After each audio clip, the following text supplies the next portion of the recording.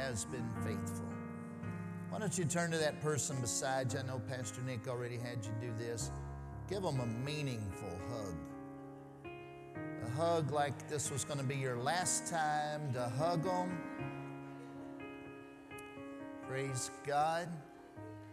And while you're standing, would you just put your hand on the back of that person beside you and let's pray one for another and ask God to help us to receive the word that He has tonight. Let's pray.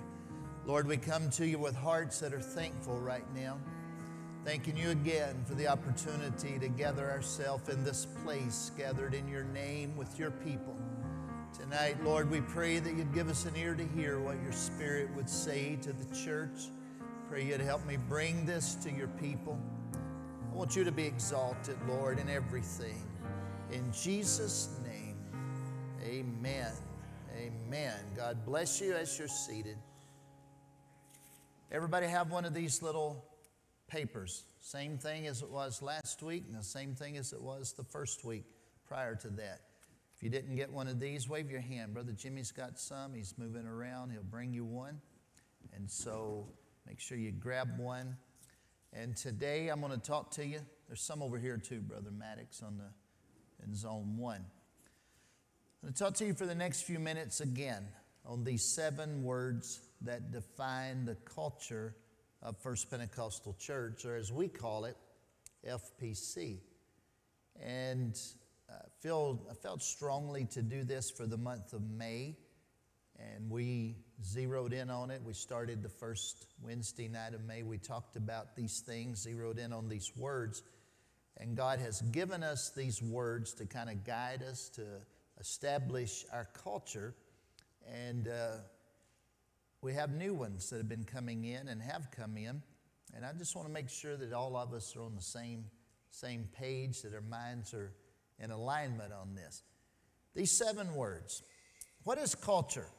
The word culture just simply is the attitude and behavior characteristics of a particular social group. That is culture. And there's power in having an appropriate culture. If we're all just connected and in alignment with these things that God would have us to be in alignment with, there's power to that. There is power, obviously, in unity. But culture is the attitude and the behavior characteristics of a particular group or particular social group. Our culture at First Pentecostal Church, our culture is established by Scripture. Every one of these words, we have scriptural principles to stand on. These 7 words, they're right there on your handout: love, live, serve, achieve, reach, teach, entrench. We love God, we love people, we live our faith, not just talk our faith. We serve God by serving others. And then the achieve word is just simply that we want to achieve the Acts 1 verse 8 mission and vision that Jesus gave His disciples. You shall receive power. After that, the Holy Ghost has come upon you, and you shall be witnesses unto me, both in Jerusalem, Judea, Samaria, and unto the uttermost part of the earth. We believe that it's God's will that we be a local, regional, national, and international hub of apostolic revival. My favorite author, I started to say C.S. Lewis, but it's A.W. Tozer that made the statement that if a church is removed from a community, there should be a vacuum that is left. The sad truth of the matter is there are churches that are closing on a regular basis and people are not even noticing they close. But we don't want to be that way here. If this church, if FPC was removed from this community, there would be a gaping hole, because God's established us here to be an influencer, to be a difference maker in our community.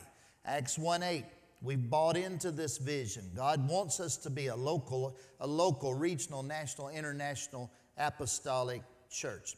And then reach, teach, and entrench. These 3 words go along with achieve. They're relatively new. We adopted these back last July, and it's in connection with Project 500. Every Sunday morning when Brother Marshall gets up and gives us a report from the evangelism efforts that have taken place over the past week, you see that Project 500 on the screen, and over in the corner are these three words with the church logo of reach, teach, and entrench. Those words just simply means that we evangelize, we disciple, and we establish. So here's a recap of our words. We spent the first week on love, second week on live. Tonight's going to be focused on serve. And then next Wednesday night, we're going to connect achieve and then the words from Project 500. But a recap of our words. Love. Everybody say love. I hope you love the person you're sitting by. Have you settled that? Do you love them? Do you love them? All right. Love. Love. Matthew chapter 22, verse 36. These are the words from Jesus himself. When the lawyer came to him and he said, Master, which is the great commandment in the law?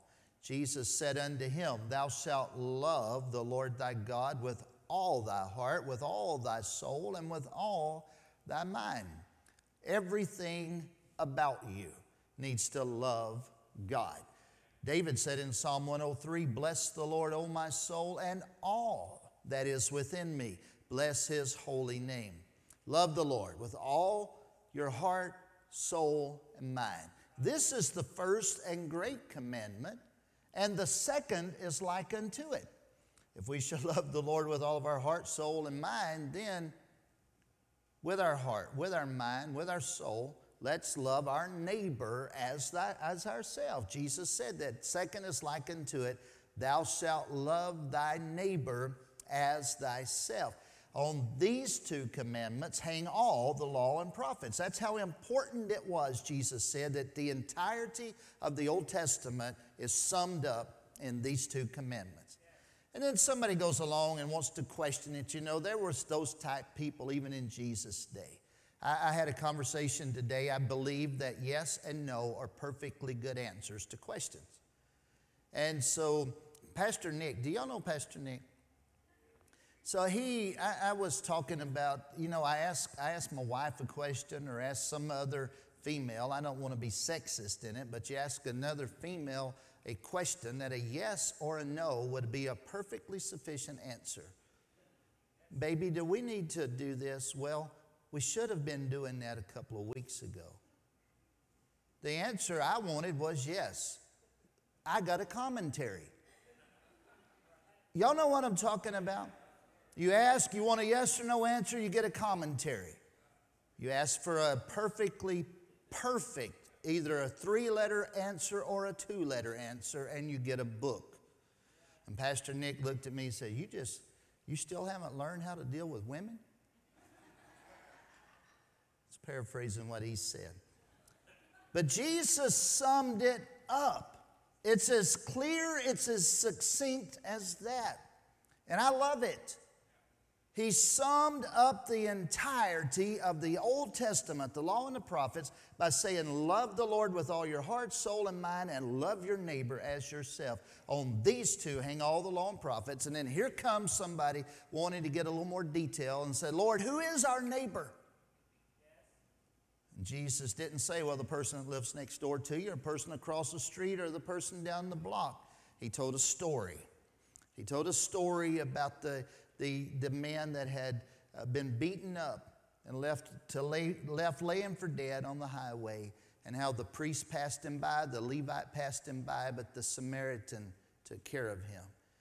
And the story of it was not about who we're picking and choosing to be our neighbor. The story is what kind of person we are. It had nothing to do with zeroing in on who is my neighbor. It has to do with us being neighborly.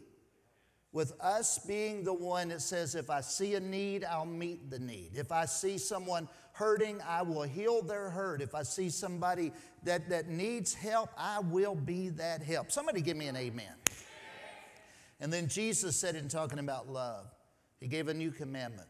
That last night, right before he was taken and crucified in John 13:34, Jesus said, a new commandment I give unto you, that ye love one another. And this is how he said, do it, as I have loved you. Now, if we're going to be believers, if we're going to be disciples, if we're going to name the name of Christ over our life, then we have to hold ourselves accountable to this word that he gave. Because it's easy to love somebody that's easy to love.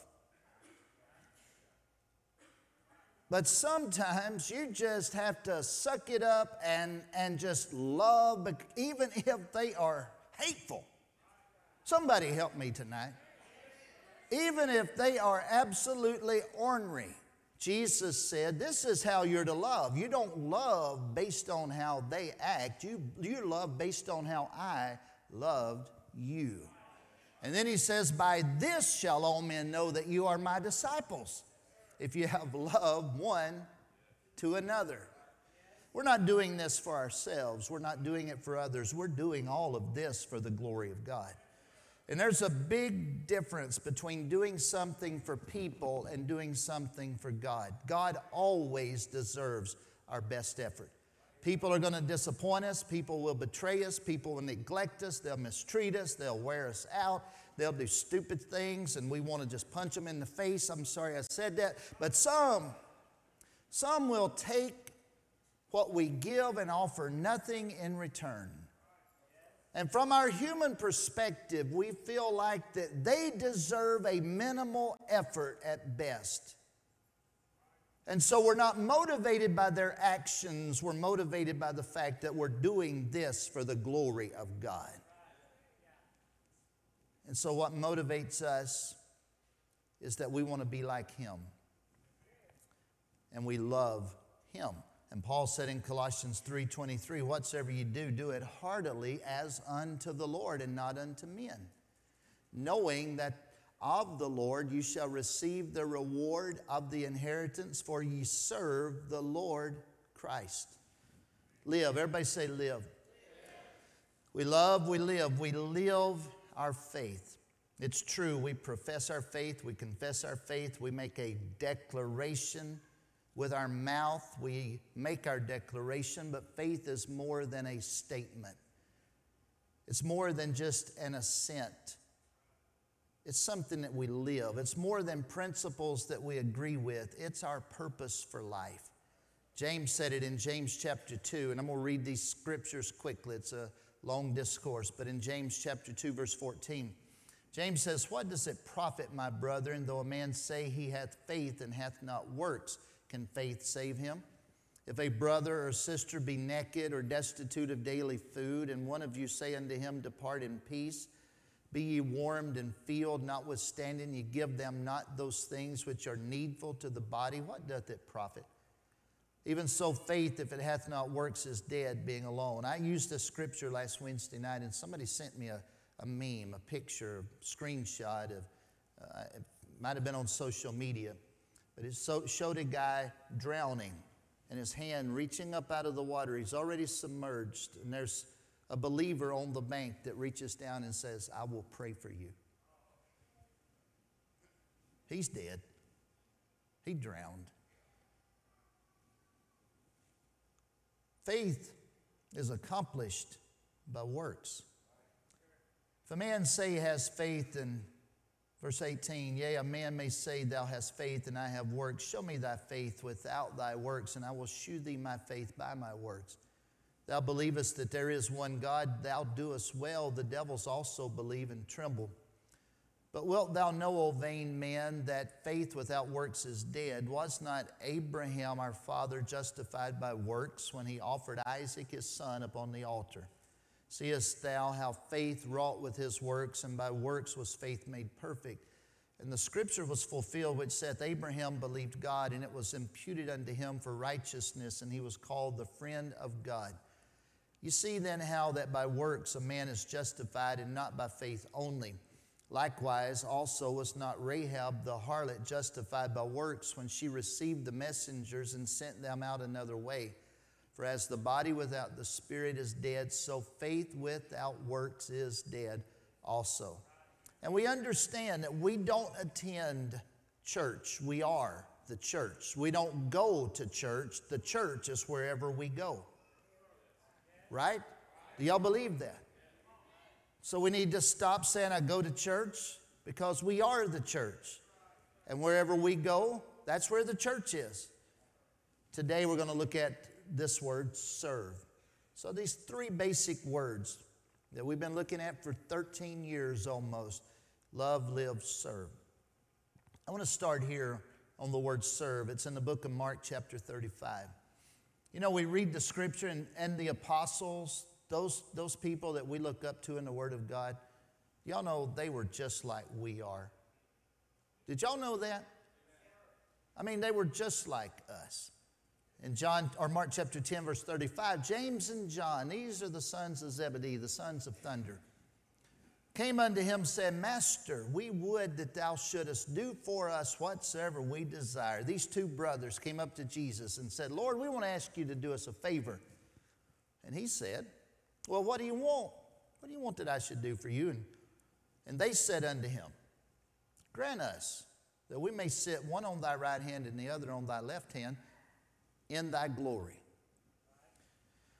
So Jesus said unto them, you know not what ye ask. Can you drink of the cup that I drink of and be baptized with the baptism that I'm baptized with? And they said unto him, we can. They were committed.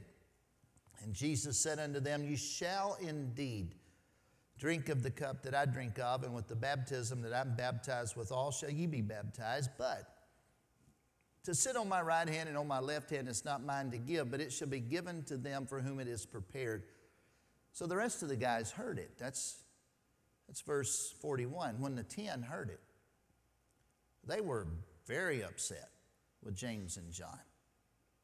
I mean, they were much displeased, is how the Bible says. That just simply means they were very upset.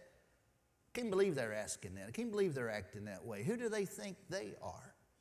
They were bobbing their heads like T.D. Jakes. I mean, they were, who do they think they are? Jesus called them to him and said unto them, ye know that they which are accounted to rule over the Gentiles exercise lordship over them, and their great ones exercise authority upon them. But so shall it not be among you. But whosoever will be great among you shall be your minister, and whosoever of you will be the chiefest shall be the servant of all. For even the Son of Man came not to be ministered unto, but to minister and give his life a ransom for many. This is a vital kingdom principle. Turn around and ask your neighbor, are you getting this? This is a vital kingdom principle. Let's break it down for a couple of minutes. In verse 42, Jesus called them, all of them, to him. Not just James and John, but the entire group. And he said to them, ye know that they which are accounted to rule over the Gentiles exercise lordship over them, and their great ones exercise authority upon them. But this is not how we operate in the kingdom. It shall not be that way among you. For whosoever will be great among you shall be your minister, and whosoever of you will be the chiefest shall be the servant of all. He looked at them and he said, I want y'all to get this. You are different than the world you live in. Your guiding principles are not like the world that you're living in. The Gentiles exercise lordship. The Gentiles flaunt their authority. The Amplified Bible reads his statement this way: you know that those who are recognized as rulers of the Gentiles lord it over them, and their powerful men exercise authority over them, tyrannizing them. But then he says, but this is not how it is among you. Instead, whoever wishes to become great among you must be your servant. And then he uses himself as the example. He said in verse 45, for even the Son of Man came not to be ministered unto, but to minister, and to give his life a ransom for many. He said, I did not come to be served. I came to serve. And I came to give my life a ransom for many. That's the first point that I want you to look at with me. Point number one, he came. Everybody say he came. He came to us. He came for us. He came, and by coming, he became. He became something that he had not been. In 2 Corinthians 5:18, Paul writes to us and says, and all things are of God, who hath reconciled us to himself by Jesus Christ, and hath given unto us the ministry of reconciliation. to wit, that God was in Christ, reconciling the world unto himself, and hath committed unto us the word of reconciliation. Now then, we are ambassadors for Christ, as though God did beseech you by us, we pray you in Christ's stead, be ye reconciled to God. But notice this, for he hath made him to be sin for us, who knew no sin, that we might be made the righteousness of God in him. He took on our nature. And as Peter said in 2 Peter chapter 1, so that we can have that divine nature. Aren't you glad that he became so that you could become? Are y'all awake? Aren't you thankful that he became so that you could become? He didn't come just for a select group either, and he didn't come and die just for the elect. The saints of God are called the elect, but he didn't die just for the elect. He died for the atheist. He died for the agnostic. He died for the Buddhist. He died for the Hindu. He died for that one that spits in his face. He died for that Roman soldier that was humiliating him and mocking him. He died for the Jews that turned against him. He died for all humanity. He died for us. Not a single one of us deserved the King of Glory to step in our place and die for us. But Paul said in Romans chapter 5, in verse 6, he said, for when we were without strength, in due time Christ died for the ungodly. For scarcely for a righteous man will one die, yet peradventure for a good man some would even dare to die. But God commendeth his love toward us, in that while we were yet sinners, Christ died for us. There's some good people in your life that you would go out of your way. You would sacrifice yourself to help them. You would sacrifice yourself to donate organs if you knew it was going to save the life of somebody close to you. And Jesus didn't look at it from that perspective. He just simply died for everybody, whether they acknowledged him or not. While we were yet sinners, Christ died for us. Much more than being now justified by his blood, we shall be saved from wrath through him. For if, when we were enemies, we were reconciled to God by the death of his Son, much more being reconciled, we shall be saved by his life. And not only so, but we also joy in God through our Lord Jesus Christ, by whom we have received the atonement. He came. Everybody say he came. He came to serve. He came to give his life. But not only did he come to give his life, he came to show us how to live our life. In John 13, verse 1, now before the feast of the Passover, when Jesus knew that his hour was come, and these notes, I think, are on the app, are they, Nicole? The notes will be on the app right after service is over. But he came to give his life, and he came to show us how to live our life. John 13, 1. When the feast of the Passover, when Jesus knew that his hour was come, that he should depart out of this world unto the Father, having loved his own which were in the world, he loved them unto the end. And supper being ended, the devil having now put into the heart of Judas Iscariot, Simon's son, to betray him, and Jesus, knowing that the Father had given all things into his hand, and he was come from God and went to God, he riseth up from supper, and he laid aside his garments, and he took a towel, and he girded himself. And after he poureth water into a basin, he began to wash the disciples' feet and to wipe with the towel wherein he was girded. He comes to Simon Peter, and Peter said unto him, Lord, are you going to wash my feet? And Jesus answered and said, what I do, you really don't understand, Peter, but you will later. And Peter said to him, Lord, you can't wash my feet. You're too good to wash my feet. Thou shalt never wash my feet. This is beneath you to wash my feet. And Jesus answered him, if I wash you not, you have no part with me. And Simon said unto him, Lord, not my feet only, but also my hands and my head. And Jesus said to him, he that is washed needeth not saved to wash, but to wash his feet, but is clean every whit. And you're clean, but not all. For he knew who should betray him. Therefore he said, you're not all clean.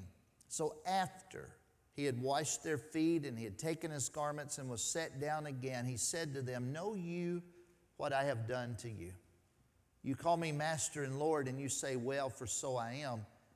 If I then, your Lord and Master, have washed your feet, ye also ought to wash one another's feet. For I have given you an example, that you should do as I have done to you. Verily, verily, I say unto you, the servant is not greater than his Lord, neither he that is sent greater than he that sent him.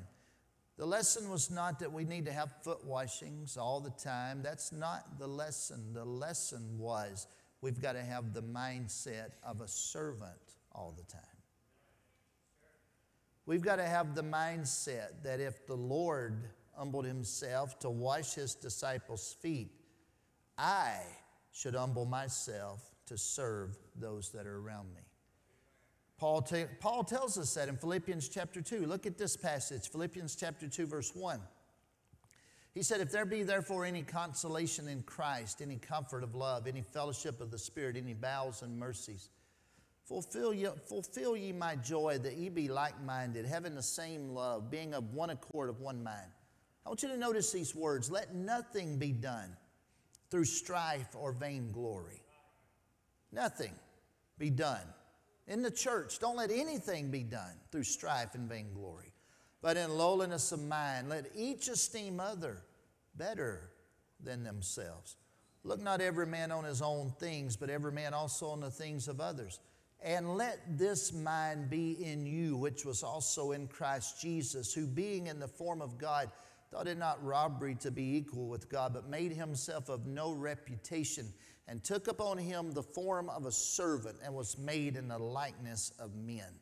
And being found in fashion as a man, he humbled himself and became obedient unto death, even the death of the cross.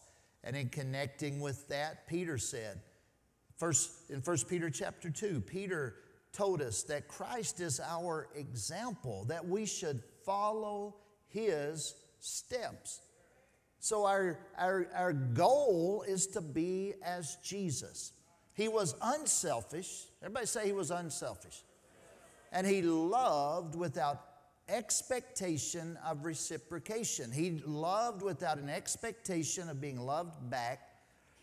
And then it stands out that the King of Kings became a servant. Our mandate is given to us in Ephesians chapter 5, verse 14. And let's look at this.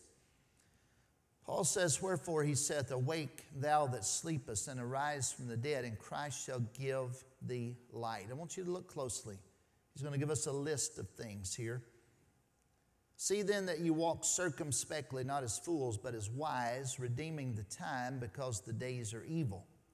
Wherefore be not unwise, but understanding what the will of the Lord is, and be not drunk with wine, wherein is excess, but be filled with the Spirit, speaking to yourselves in psalms and hymns and spiritual songs, singing and making melody in your heart to the Lord, giving thanks always for all things unto God and the Father in the name of our Lord Jesus Christ. And then notice this, submitting yourselves one to another in the fear of God. Paul gave us this list of right living for evil times. How many of you would agree with me that we're living in evil times? Jesus knew it was coming. The apostles knew it was coming. The Word of God gives us all that we need to be able to live the way that we should live, no matter how evil the times get. So right living for evil times is starting back where we started with this list that I just read to you. I'm not going to reread it. But right living for evil times starts with manifesting godly wisdom. The only way we're going to manifest godly, there is no place on Facebook that says, click here and you'll manifest godly wisdom. It's not on social media. It's not on, what's the new thing? There's Twitter, and then there's this new thing that's out. That another whole new platform of social media. And there's Instagram and all these things. I don't even know what's out there, to be honest, you guys. But there's no place in everything that all of our society has worked into our culture. There's no place that's going to give you godly wisdom outside two things, and that is the Word of God and the Spirit of God in connection with the Word of God that is going to help you learn the wisdom of God. So right living for evil times is manifesting godly wisdom. The second thing on that list was using our time wisely. The third thing on that list was knowing what God wants for our life. The next thing on that list was be filled with the Spirit. The word filled in that passage simply means that. It means to be filled. Be filled. So that indicates that you can be filled or topped off or leveled off or filled to overflowing. I would advocate for you that every single one of you pray every single day that God, would you fill me with your Spirit? You know, we got a lot of junk that we're battling with, and there's a lot of us that are our own junk. There's a lot of things going on around us that we're having a struggle with, and there's a lot of things that we cause struggle. And so the best thing we can have to resist whatever it may be out there coming against us or resist our own crazy is to be filled with the Spirit. Can somebody help me tonight? When you're filled with the Spirit of God, it drives nasty out of you. It drives crazy out of you. It drives poor decisions out of you. When you're filled with the Spirit, it doesn't leave room for all of the nonsense of the flesh to take over. Oh, why don't we just get on the same page and I can quit early? But be filled with the Spirit. And then there is an indication of being filled with the Spirit. Now, you guys that are relatively new, I've used this before. I think Pop is kind of like the Pillsbury Doughboy of the Holy Ghost. That if you poke him, you know, y'all remember the Pillsbury Doughboy? Y'all old enough to remember that? You poke him, he giggles. Well, if you poke Pop, it's going to be hallelujah. Poke him, oh, glory. He sings, and you don't even know what he's singing. It's just a word that's in his heart, and it comes out. And he'll just go around. If you'll follow him around, you'll hear him do that. And I love that. But when you're filled with the Spirit, if somebody pokes you, what's going to come out of you? It's going to be glory and glory, or hallelujah, or this is a day the Lord has made. It's not going to be a whole list of words you don't even need in your heart anyway. When you're filled with the Spirit, Paul says you're going to speak from the fullness of the Spirit. Psalms and hymns and spiritual songs. There's going to be melody in your hearts. You're going to give thanks always for all things in Jesus' name. And then he closed it out with that 21st verse, submitting yourselves one to another. That just simply means submitting ourselves to one another because we have reverence to God.